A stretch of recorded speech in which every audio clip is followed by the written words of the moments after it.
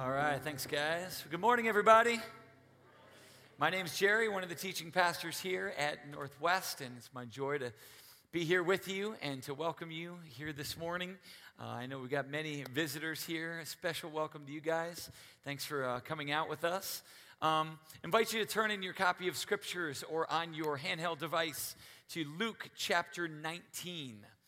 Luke chapter 19. That's where we're going to be spending all of our time here on this Palm Sunday.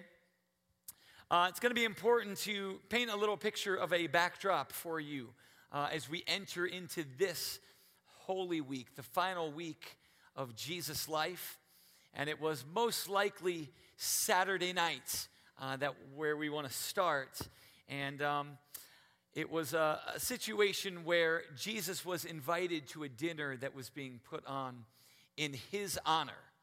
And it was at a city called Bethany, which was about 2 miles away from Jerusalem. And you'll notice throughout the account of Holy Week, Jesus goes back there several times. This was a place of refuge for him.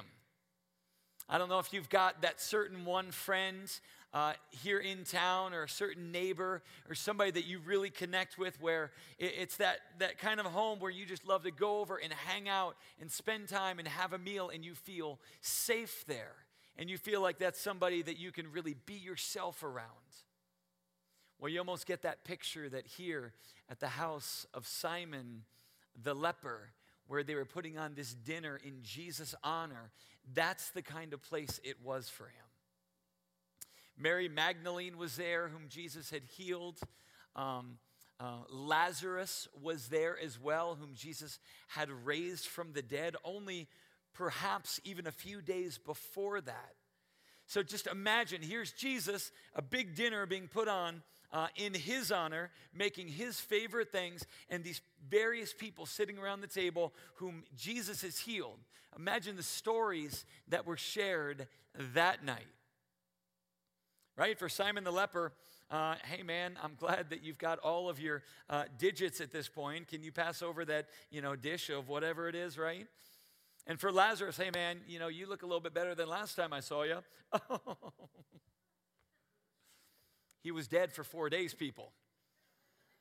Right? But he's sitting around the table with these people that had meant so much to him, whom he had changed their life. And here they are in these moments of intimacy and sharing before something huge is about ready to happen. It's almost the calm before the storm.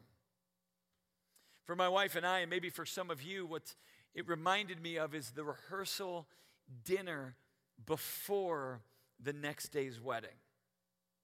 Right? Because you're there at the rehearsal dinner with the people that you've invited to be in your wedding party, relatives and sisters and brothers and people that are closest, and your parents and your best friends, and it's kind of a smaller mix of people, and you're sharing stories and sharing laughter and sharing food together before what's going to be the biggest day of your life.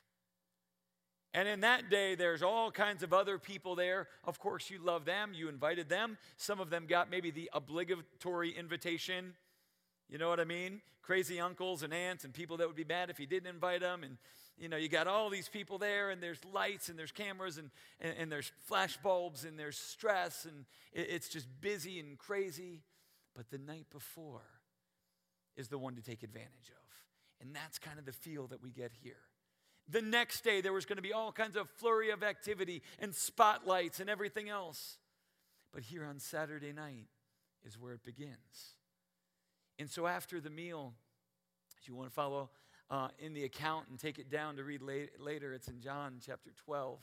I believe after the meal, Mary Magdalene comes down and pours this incredibly expensive ointment, perfume on Jesus' feet. And it says the fragrance filled up the whole entire room. It was an incredible act of worship in this high and holy moment. Not just because Mary wanted to say, I give my all to you, the most valuable thing I pour out at your feet. But also unknowingly was prophesying that the very next week he would need that burial perfume as he was going to be in the grave. And so it's against this backdrop that we understand the seriousness of what would happen the next day. Our key thought here for this morning is we're going to dive into the narrative here about Palm Sunday is this. The early part of Jesus' final week could be described in two words: peace and passion. Peace and passion. Those are the two words that I want you to remember as you walk out and later on this afternoon and later on this week. And we're going to unpack each one of them. Let's start with the first one, with the whole idea of peace. Let's go ahead and read the account in Luke chapter 19, verses 28 to 38. It says this: "And when he had said all of these things, he went on ahead, going up to Jerusalem. And when he drew near to Bethpage and Bethany, to the mount that is called Olivet, he sent two of the disciples, saying, 'Go into the village in front of you. Where you are entering, you will find a colt tied on which no one has ever yet sat. Untie it and bring it here. And if anyone asks you, why are you untying it? You shall say this, the Lord has need of it.' So those who were sent went away and found it just as he had told them. And as they were untying the colt, its owner said to them, 'Why are you untying the colt?' And they said, 'The Lord has need of it.' And they brought it to Jesus, and throwing their cloaks on the colt, they set Jesus on it. And as he rode along, they spread their cloaks on the road. And as he was drawing near, already on the way down the Mount of Olives, the whole multitude of his disciples began to rejoice and praise God with a loud voice for all the mighty works that they had seen, saying, 'Blessed is the King who comes in the name of the Lord. Peace in heaven and glory in the highest.'" We can just stop right there. I want to talk about this word peace as the first element in this Holy Week that Jesus displayed and that Jesus could be defined as. As we mentioned, the culture was ripe and revolution was in the air. There was distress, there was distrust in the city of Jerusalem. The city had been occupied by the Romans. They were cruel, they were mean, they were disrespectful. And there were many that were inviting Jesus in as their King of Peace, saying he is going to be the one, he is the Messiah, to finally overthrow this Roman government and bring us back to what the city Jerusalem means, a city of peace. You'll notice that he was riding in on a donkey. And a donkey traditionally has been representative of peace and peaceful times. As you think about a donkey, they're not wild, they're not vicious. You know, a horse, on the other hand, is meant to carry along the idea of battle in a warrior, but you don't see donkeys running and flexing all of their muscles with their manes flowing in the wind, right? No, they're calm, and they're just trudging along. A little stubborn at times, perhaps, but they're exemplified by being calm, shy almost. And in Scripture, that's representative of peace. The people that lived in Jerusalem and that were welcoming him in recognized that, you know what, this is going to be the Messiah, the one to bring us this peace. The book of Zechariah, chapter 9, verse 9, which was written hundreds of years earlier, says this, "Fear not, daughter of Zion.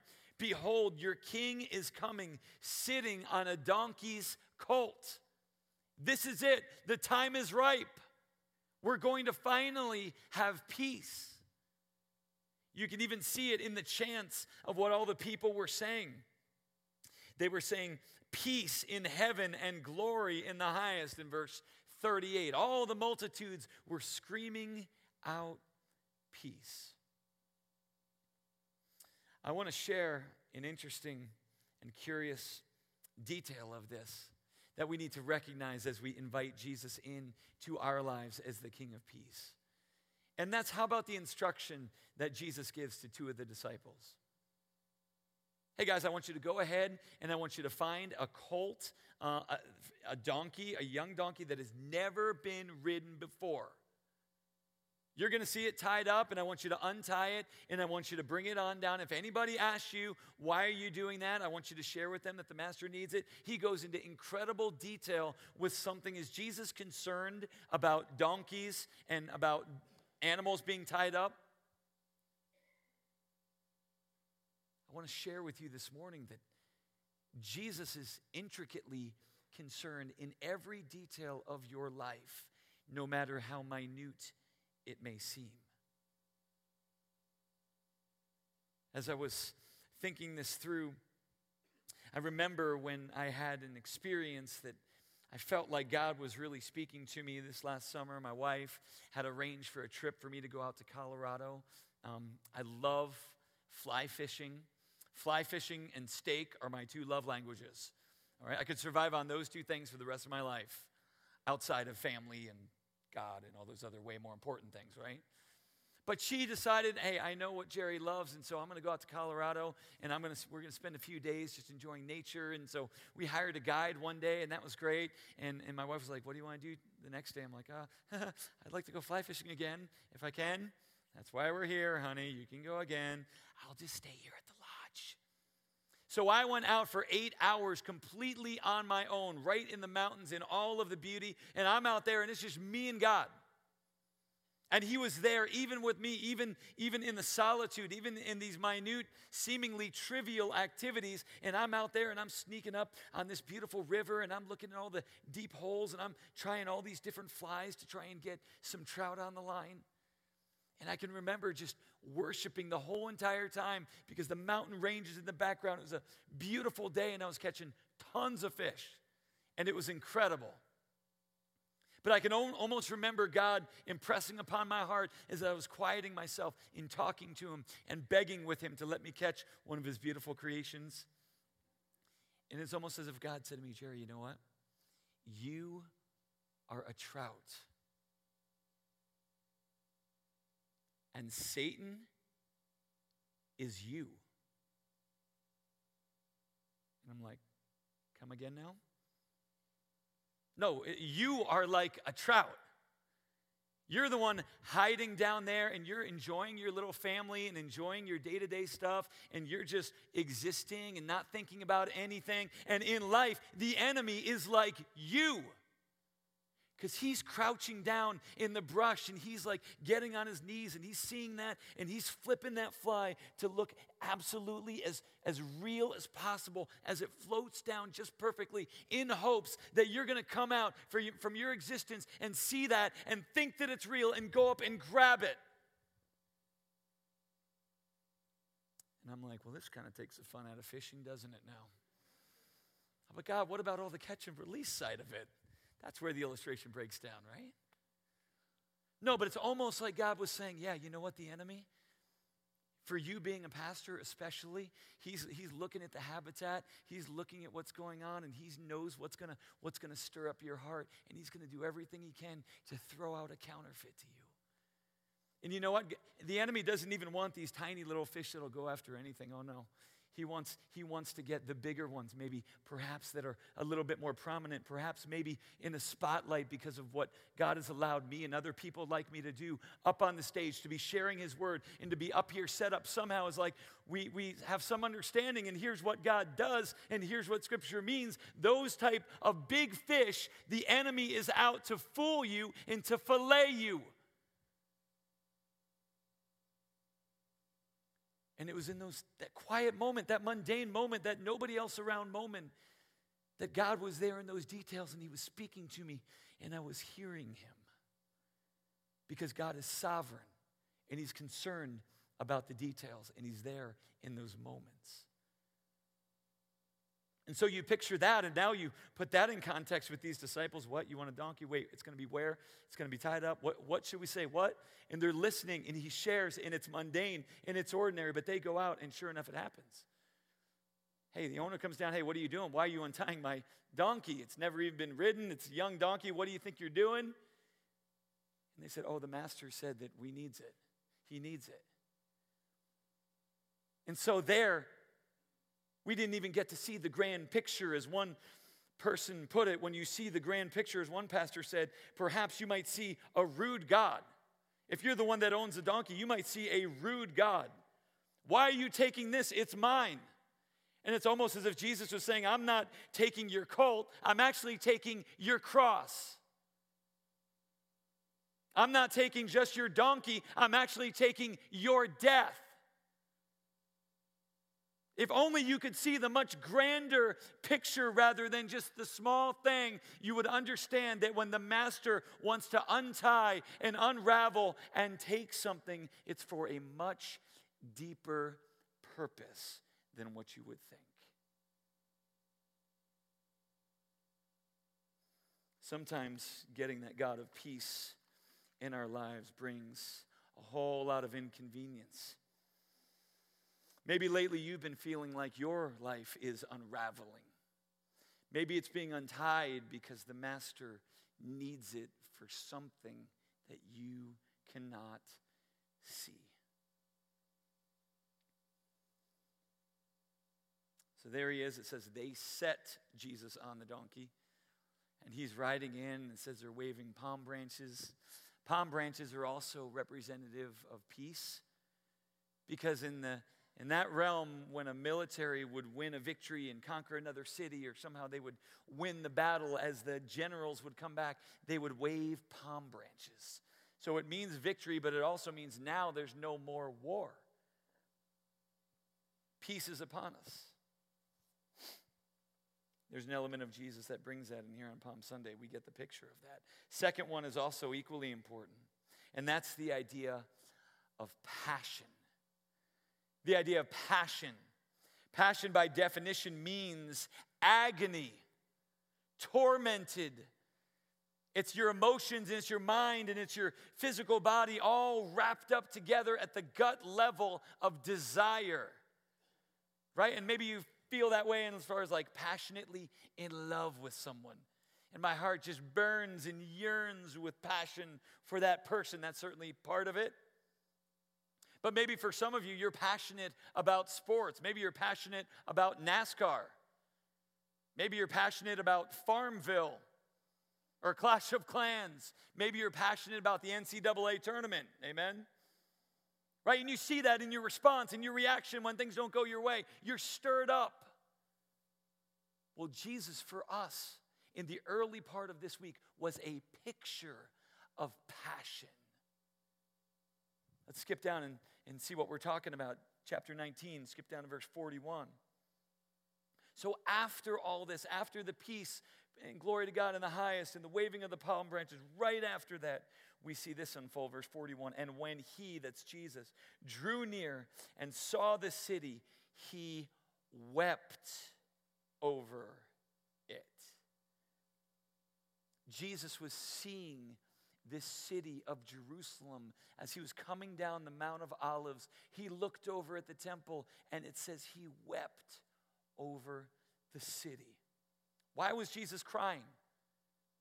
It wasn't because, oh man, this is my final week of agony. I know what's going to happen to me. I know I'm going to be tortured. I know I'm going to be beaten. I know my Father is going to turn his back on me as I take on the sins of the world on the cross. But that's not why he was crying. In the Garden of Gethsemane, later on, oh yeah, that's why he was moved. That's clear. But this one is something different. This is a passion that Jesus had for the lost. A passion for people that were apart from God.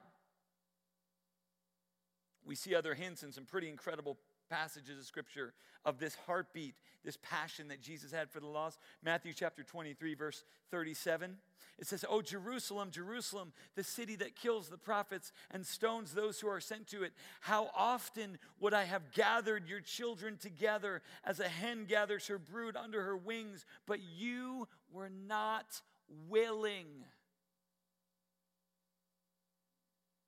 So here in Jesus, you see this element of pursuit, this element of love, this element of imitation, almost like a jilted lover or like a father of a prodigal, rebellious child that says, oh, how I long for you to come back. I'm inviting you back. My doors are open. My heart is open. If you would just come to me. And Jesus uses that illustration of a bird protecting her chicks under her wing. says, I'm here for you. But you just refused to see it, and you refused to come to me. Another passage in Scripture, Matthew 9, verse 36, carries along the idea that says Jesus had compassion on the crowds because he saw that they were harassed and confused and bothered like sheep without a shepherd. Everybody's going their different way. Nobody's stepping up. Nobody's being a leader. Nobody knows what's going on. And Jesus said he was moved by this. He's looking at them and he sees how confused they are, how they're chasing after the wrong things, getting in dangerous situations. And he says they're like sheep without a shepherd. And that's the way God looks at people who are apart from him. He weeps over the world.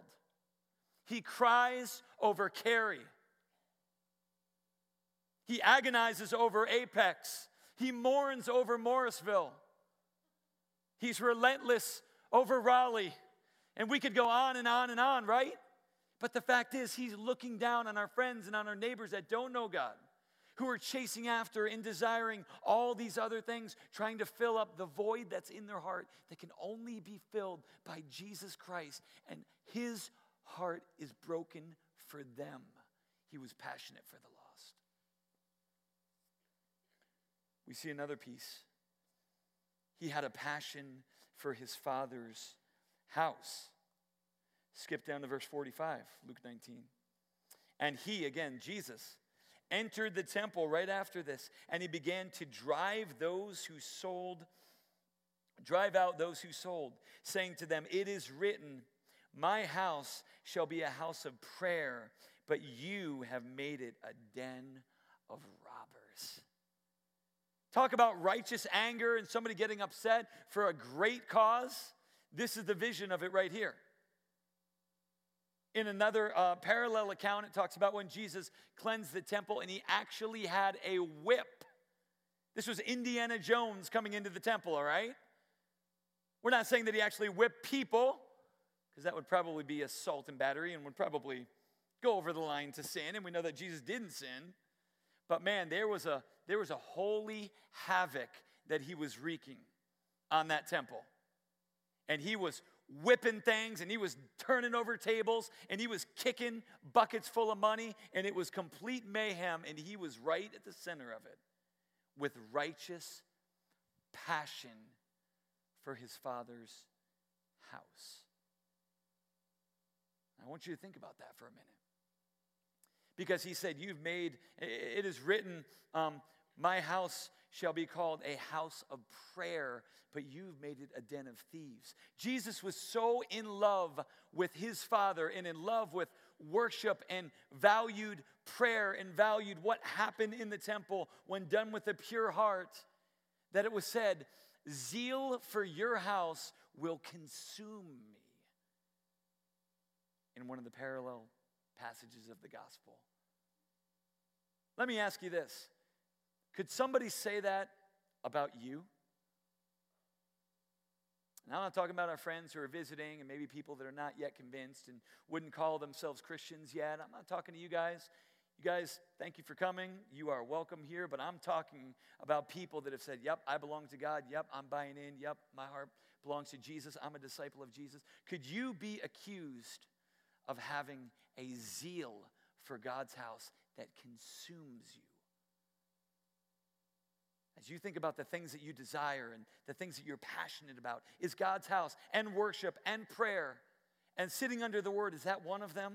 Man, I think about Psalm 84, what David said, how lovely is your dwelling place, oh God. Man, David says, I wish I could just be a tiny little birdie and kind of make my nest up there in the temple just so I could be close to the worship and the sacrifice and the prayers because I love God that much. He exemplified passion for the presence of God and for the people of God and for the purposes of God. He was a pattern for our passion. So I guess as we think about Palm Sunday and really the first couple of days of Passion Week, here, Saturday and Sunday and tomorrow. That's when all of these things took place. As we think about that, I want you to just dwell on that idea of the two things that Jesus exemplified there: peace and passion. And I want you to honestly think about what the opposite of those two things are. Because when we talk about peace, the opposite of that is anxiety. And maybe for you here this morning, your life wouldn't be exemplified as Jesus being your Prince of Peace, because there's so many fears and so many questions and so many anxious thoughts running through your mind and impacting your heart, that you would be more marked by anxiety and anguish than by peace. And what about the opposite of passion? That would be apathy, inactivity, boredom. Maybe for you, as you think about that passion that Jesus had for the lost people, maybe for you it's like, man, I don't really care that much about my neighbors. I don't even care to know their names. All I know about them is they put out their garbage on Wednesday when it should be Saturday. They do a really bad job parking, and they don't take care of their grass. But you know what I'm saying? Apathetic towards the people that God has placed us next to, with the purpose of strategically influencing them and showing them love and being Jesus to them. But are we more marked by having them be background noise and additional traffic, longer lines, than seeing them the way God sees them, with a broken heart, like sheep without a shepherd? So I guess as we close, when people think about Palm Sunday, they think about that term, Hosanna. Hosanna. And I know for me growing up, I just pictured that term right there as one that, is kind of like hallelujah, like Hosanna. Like that's the way you kind of picture it. Like, blessed is he who comes in the name of the Lord. Hosanna. Hosanna. But you know what that word actually means? It doesn't mean praise the Lord. It doesn't mean, yay, God. It doesn't mean you're awesome. Hosanna means come, save now. There's such a dichotomy there, because on the one hand, they're saying, yep, here comes our King of Peace. He's riding on a donkey that represents peace. Here's palm branches, and that represents peace. But yet there's an urgency to the word Hosanna that means I need to be rescued, and I need to be rescued now. As many years ago, my oldest daughter was maybe 2.5 or 3 years old, not very far from here. We were at a friend's house, and we were in a pool, and we were having a grand old time.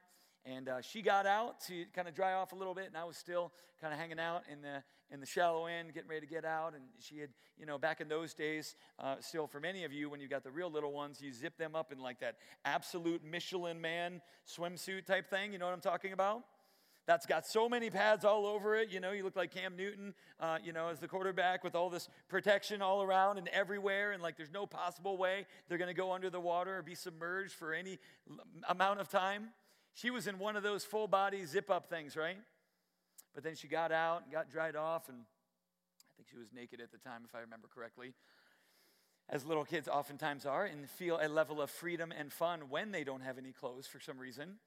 But anyway, I'm in the shallow end. She's all the way over here and had all dried off and getting ready. But before she got her clothes on, she runs out. She's like, yeah, Dad, look at me, and jumps into the deep end. Not even connecting that, before we had all this safety measures going on, and now there's nothing, literally nothing. So, of course, my wife screams, and I start, swimming over there as fast as I can, because she is going down and can't swim and can't, get air in her lungs. And that was like the worst 5 seconds of our lives. But we rescued her and picked her up, and she's sputtering and coughing and everything else. But that's the picture of what's going on here. It's hands in the air saying, God, save us now. Rescue us now. And as we think about that term and we think about these two elements, I'm asking you, what is your prayer? What would you fill that whole idea of Hosanna with? right now. Maybe it's for you. It's, God, save me from my anxiety. Save me from my fears. God, I can't control my thoughts. Be the King of peace for me. Let me trust in you and trust in your strength. Let me hide under your wings, oh God. And maybe for some of you, it's passion. It's, oh God, save me from my apathy. Because I don't have a zeal. I don't have a passion for you or for your word or for worship or for corporate gatherings or for prayer. God, save me from my apathy. And give me your passion.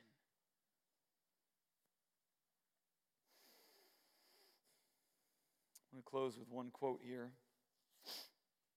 we came up with. It just says, basically, you talk about life, you talk about success. Well, we can measure our success by comparing what we are passionate about to what Jesus is passionate about.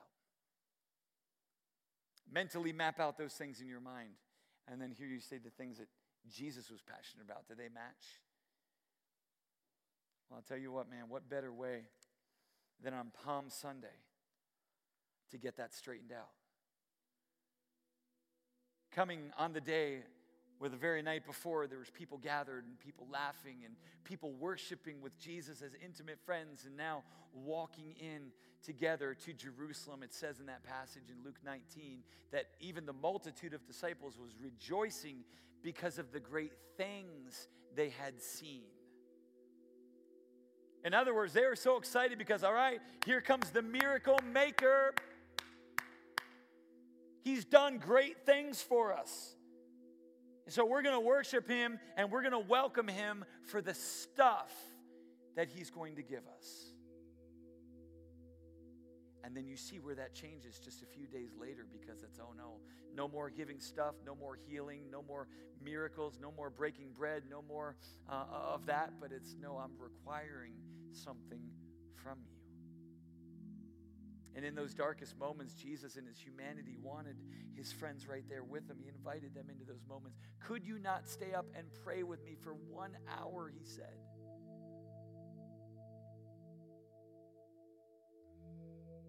So I don't know where all this lands on you here this morning, but Jesus is the King. And that looks differently for a lot of different people. And only God can test your hearts. But I pray that even diving in and unpacking this passage, that, man, he would prove to be the King of peace for you, and he would be the picture of passion in our lives. May we be like him, and may he save us.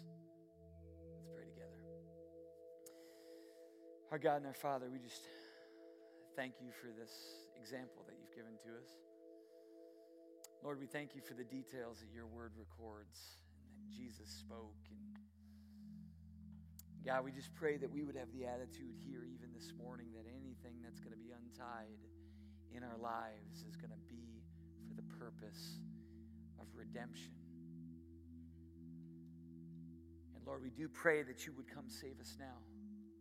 Lord, maybe even for some here, they don't know if they're truly even part of your kingdom or not, if they're a disciple of yours or not. And God, you are looking down and you are inviting and you are broken for them and you are calling them to yourself. If they would just believe in your Son, Jesus Christ, and declare with their mouths that he is Lord, to believe that you raised him from the dead, and in doing so paid the price for all of our sin and shame. Lord, maybe that's the King that you need to be for them.